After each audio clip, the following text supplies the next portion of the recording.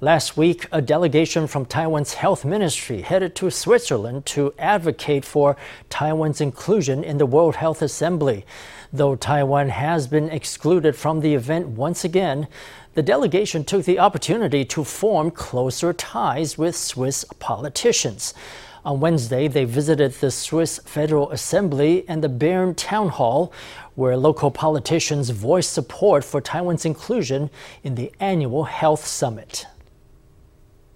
Taiwan's delegation on Wednesday went to the Swiss capital Bern to visit the Federal Assembly. One lawmaker they met was the head of the Swiss Parliamentary Friendship Group for Taiwan, Lucas Reimann. A reporter asked him to comment on how Taiwanese journalists had been denied press passes to cover the WHA due to Chinese pressure. This is unacceptable for me. I think Switzerland as a host country must accept every passport. I feel very ashamed for Switzerland that as a country of neutrality and of openness that we do not tackle more the WHO, because this is unacceptable and has to change. Earlier this month, the Assembly's lower house passed a resolution calling for closer ties with the Legislative Yuan, in a show of the close relationship between Taiwan and Switzerland. CDC Deputy Head Philip Lowe spoke about the exchanges and experiences of each country during the pandemic. During the pandemic, they did not implement too many infection control measures. The main reason for that is that the people did not support such measures.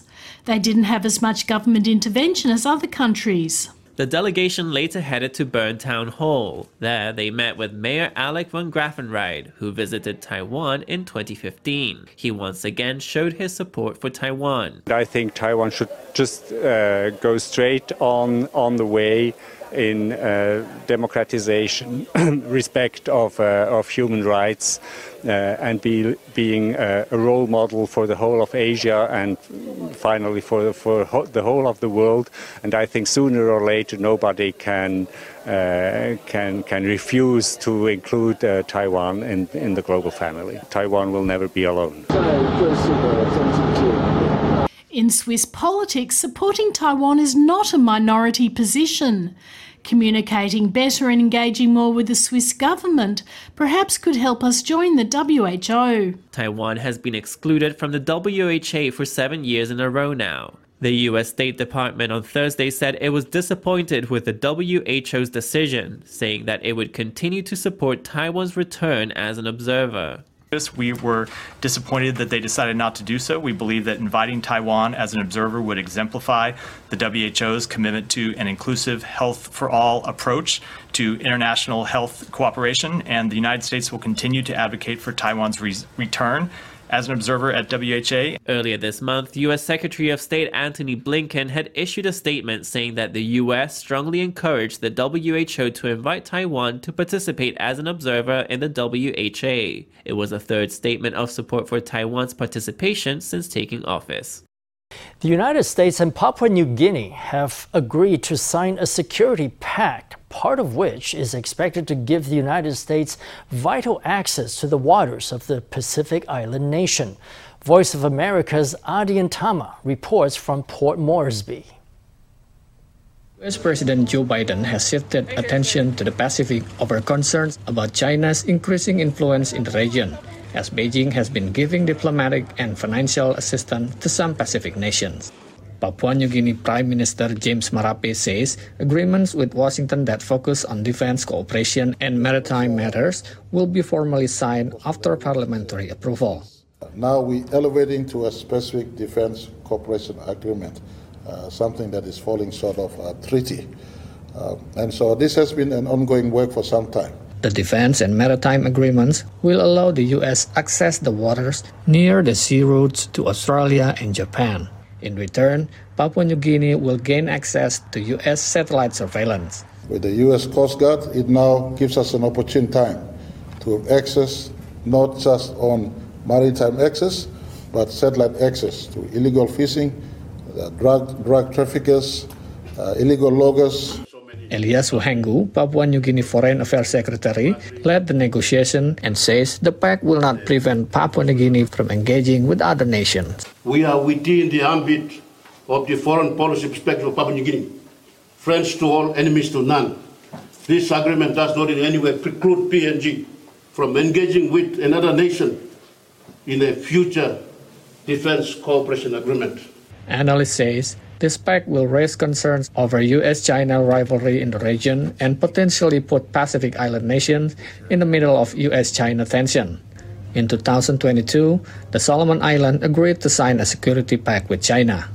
Obviously, there comes a point where one has to be careful if those different external players reach heightened levels of tension, and PNG and its neighbours can be caught in the midst of it. Adian Utama, VOA News, Papua New Guinea. NVIDIA's stunning earnings in Q1 have given a boost to AI concept shares in the Taiwan market. TSMC shares surged by 23 NT on Friday to hit 566 NT. That lifted the market 213 points or 1.31% to close at 16,505, the highest point for the TAIEX in nearly a year. Turnover stood at 375.4 billion NT. Though the figures are looking good, analysts are warning investors to stay on guard. The surge is mainly due to a foreign capital inflow of 100 billion NT these past 2 weeks. But looking at the broader market, we can see that there are more companies falling than there are rising. That shows that market giants are the main force propping the market up. When the boosts from foreign capital comes to an end, we'll start to see some consolidation. NVIDIA's shares skyrocketed by almost 24.4% in after-hour trading on Wednesday, making the company's CEO Jensen Huang richer by more than $6.5 billion. With a total fortune of $34 billion or 1 trillion NT, he jumps to number 37 in the latest Bloomberg Billionaires Index, up from number 47. So far this year, the Tainan-born Huang has gained $20.2 billion, boosting his fortune by 146% since January 1st. The executive yuan has finalized its working calendar for 2024, and it's looking very different from this year's calendar, which has 8 long weekends of 3 days or more. But that comes with a government requirement of working on certain Saturdays to make up for days taken off to form a long weekend. By contrast, next year there will only be 1 make-up workday, but there will only be 4 long weekends instead of this year's 8. Let's hear how the plan has been received. Next month is the Dragon Boat Festival long weekend, which will require yet another makeup workday. Some grumbling about this is to be expected, as this year has a total of 6 weekend workdays on the schedule. That's set to change in 2024 with only 1 such day. Yes, I think there was a few too many this year. Of course I don't like it because you have to work more days. My company doesn't open on make-up work days anyway. The only weekend workday in 2024 will be in February. The Little New Year Day is a holiday on Thursday, February 6th, which will be made up for by working on Saturday, February 17th, after the Lunar New Year break. The arrangements for 2024 means there will only be 4 breaks lasting 3 days or more.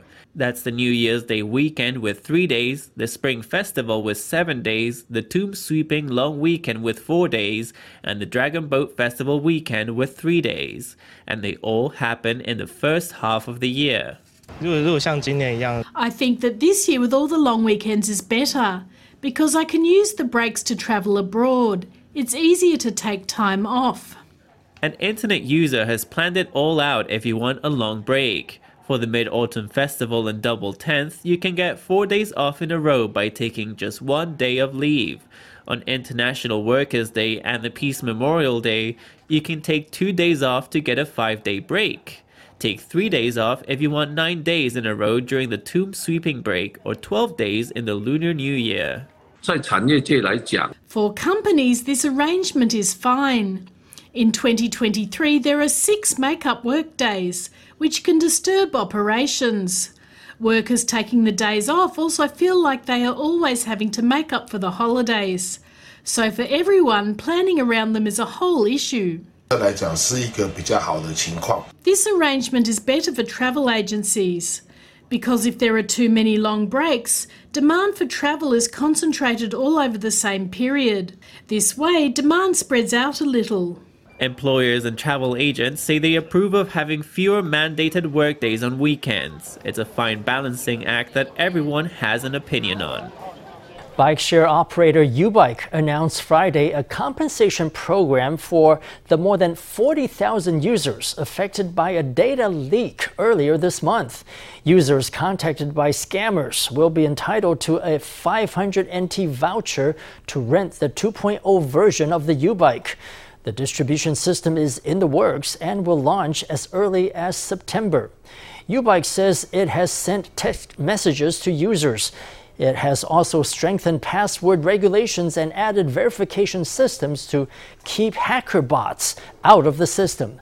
The company adds that users who receive scam calls or messages should contact the police for a report on the matter. The report can then be used to apply for compensation from YouBike.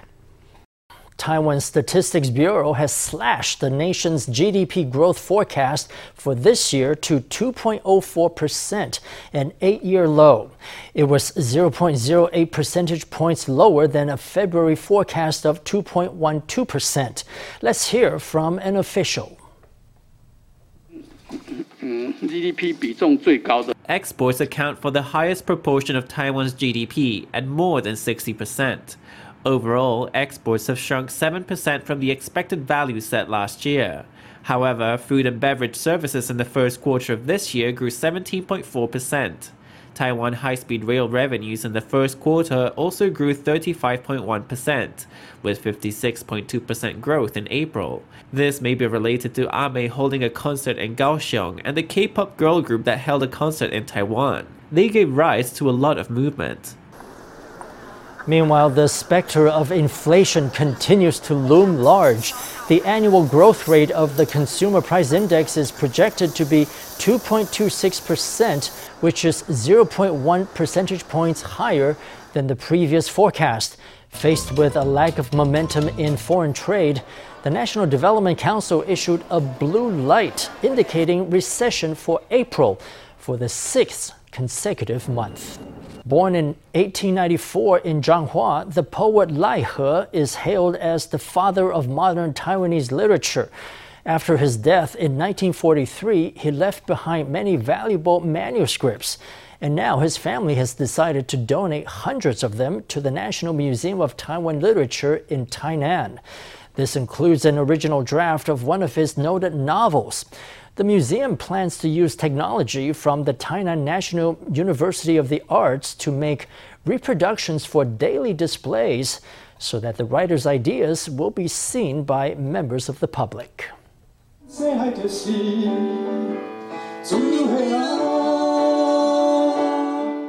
Lai He, dubbed the father of modern Taiwanese literature, left behind many valuable manuscripts after his death. In order to preserve these national treasures, his family has decided to donate hundreds of these manuscripts to Tainan's National Museum of Taiwanese Literature. Because of heavy rains in Zhanghua, the dehumidifiers in the place where the manuscripts were stored became waterlogged. We explained this to the National Museum of Taiwanese Literature, and they said they could do the storage themselves. The handover comes just before Lai's 129th birthday. The Culture Ministry presented a certificate of appreciation to his family, thanking them for the long-term preservation of his works, which shed light on a key period in Taiwan's history. I hope that these original manuscripts will get passed down from generation to generation. They are not only literary classics, they also reflect Taiwan's rise. They are a testimony of Taiwan's modernization and enlightenment and can be passed on. In the future, we can bring these manuscripts to life. We don't want to just leave them lying somewhere in the museum. We want to use them actively so that the public can see them. The museum hopes that even more multimedia cooperation projects can further promote Lai's literature. The Tainan University of the Arts is already using realistic reproduction technology to restore 8 manuscripts, which has been of assistance to the daily displays at the Laihe Memorial Hall. The more difficult aspects are that the original manuscripts may have some creases and tears. After processing, we will make a reproduction and then do more processing by hand. For example, there could still be some tears and rough edges. We'll compare the reproduction with the original manuscript and then add annotations. In addition to scanning the original manuscripts and fine-tuning the printing, the signs of aging on the manuscript have to be recreated by hand. Through the replicas, the original manuscripts can be properly preserved to keep Lai's spirit and wordsmithery alive. The seaside resort of Kending in southern Taiwan is one of the island's top diving destinations. Recently, the town's elementary school held its graduation ceremony underwater. Graduating students at Kending Elementary School are required to dive into the sea in scuba gear to receive their diplomas as large fish and other sea creatures look on. Let's take a look at this one-of-a-kind graduation.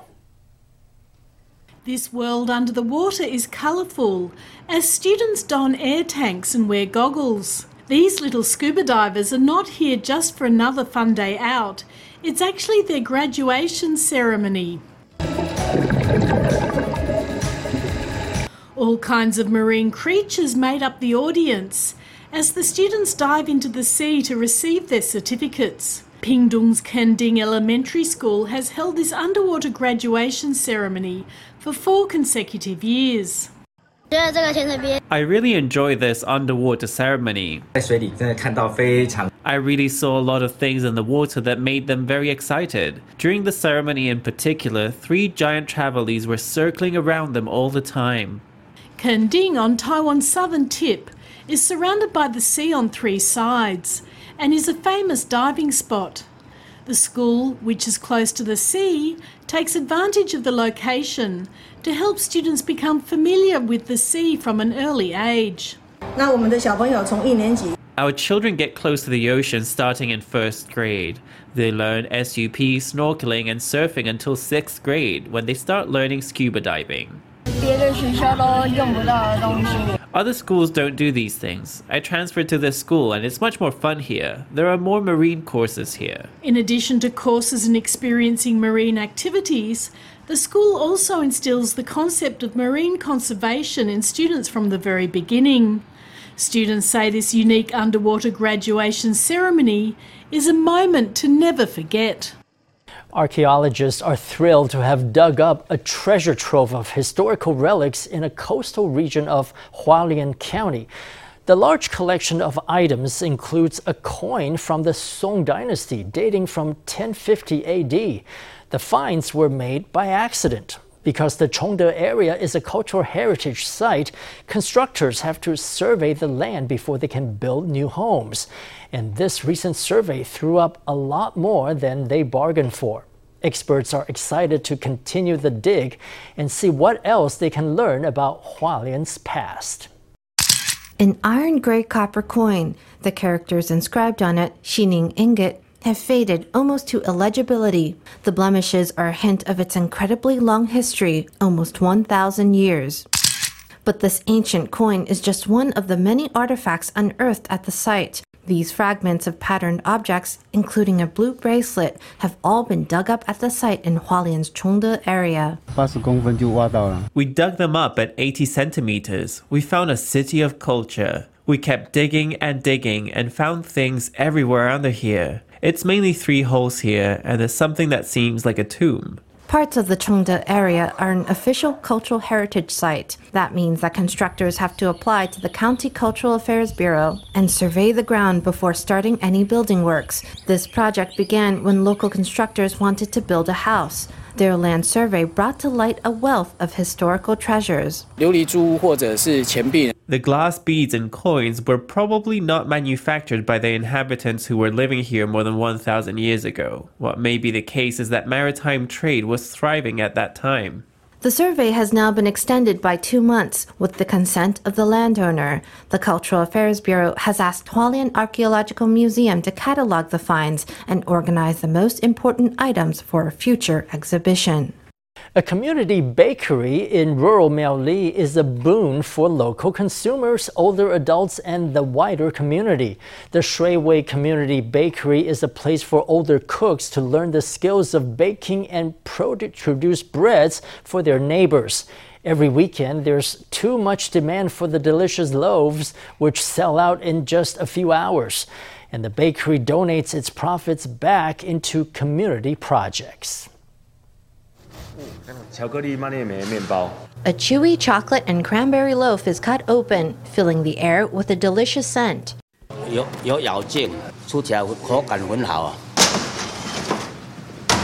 In no time at all, the matcha bread is also coming out of the oven. These products are made in Shuiwei Community in Miaoli's Holong Township. The older women of the community come together each weekend to get baking. They handle everything from kneading the dough to shaping the loaves. The average age of the bakers is well over 60. They're all experienced cooks who have picked up the skills of baking fast. Their handmade bread is barely out of the oven before it's sold out.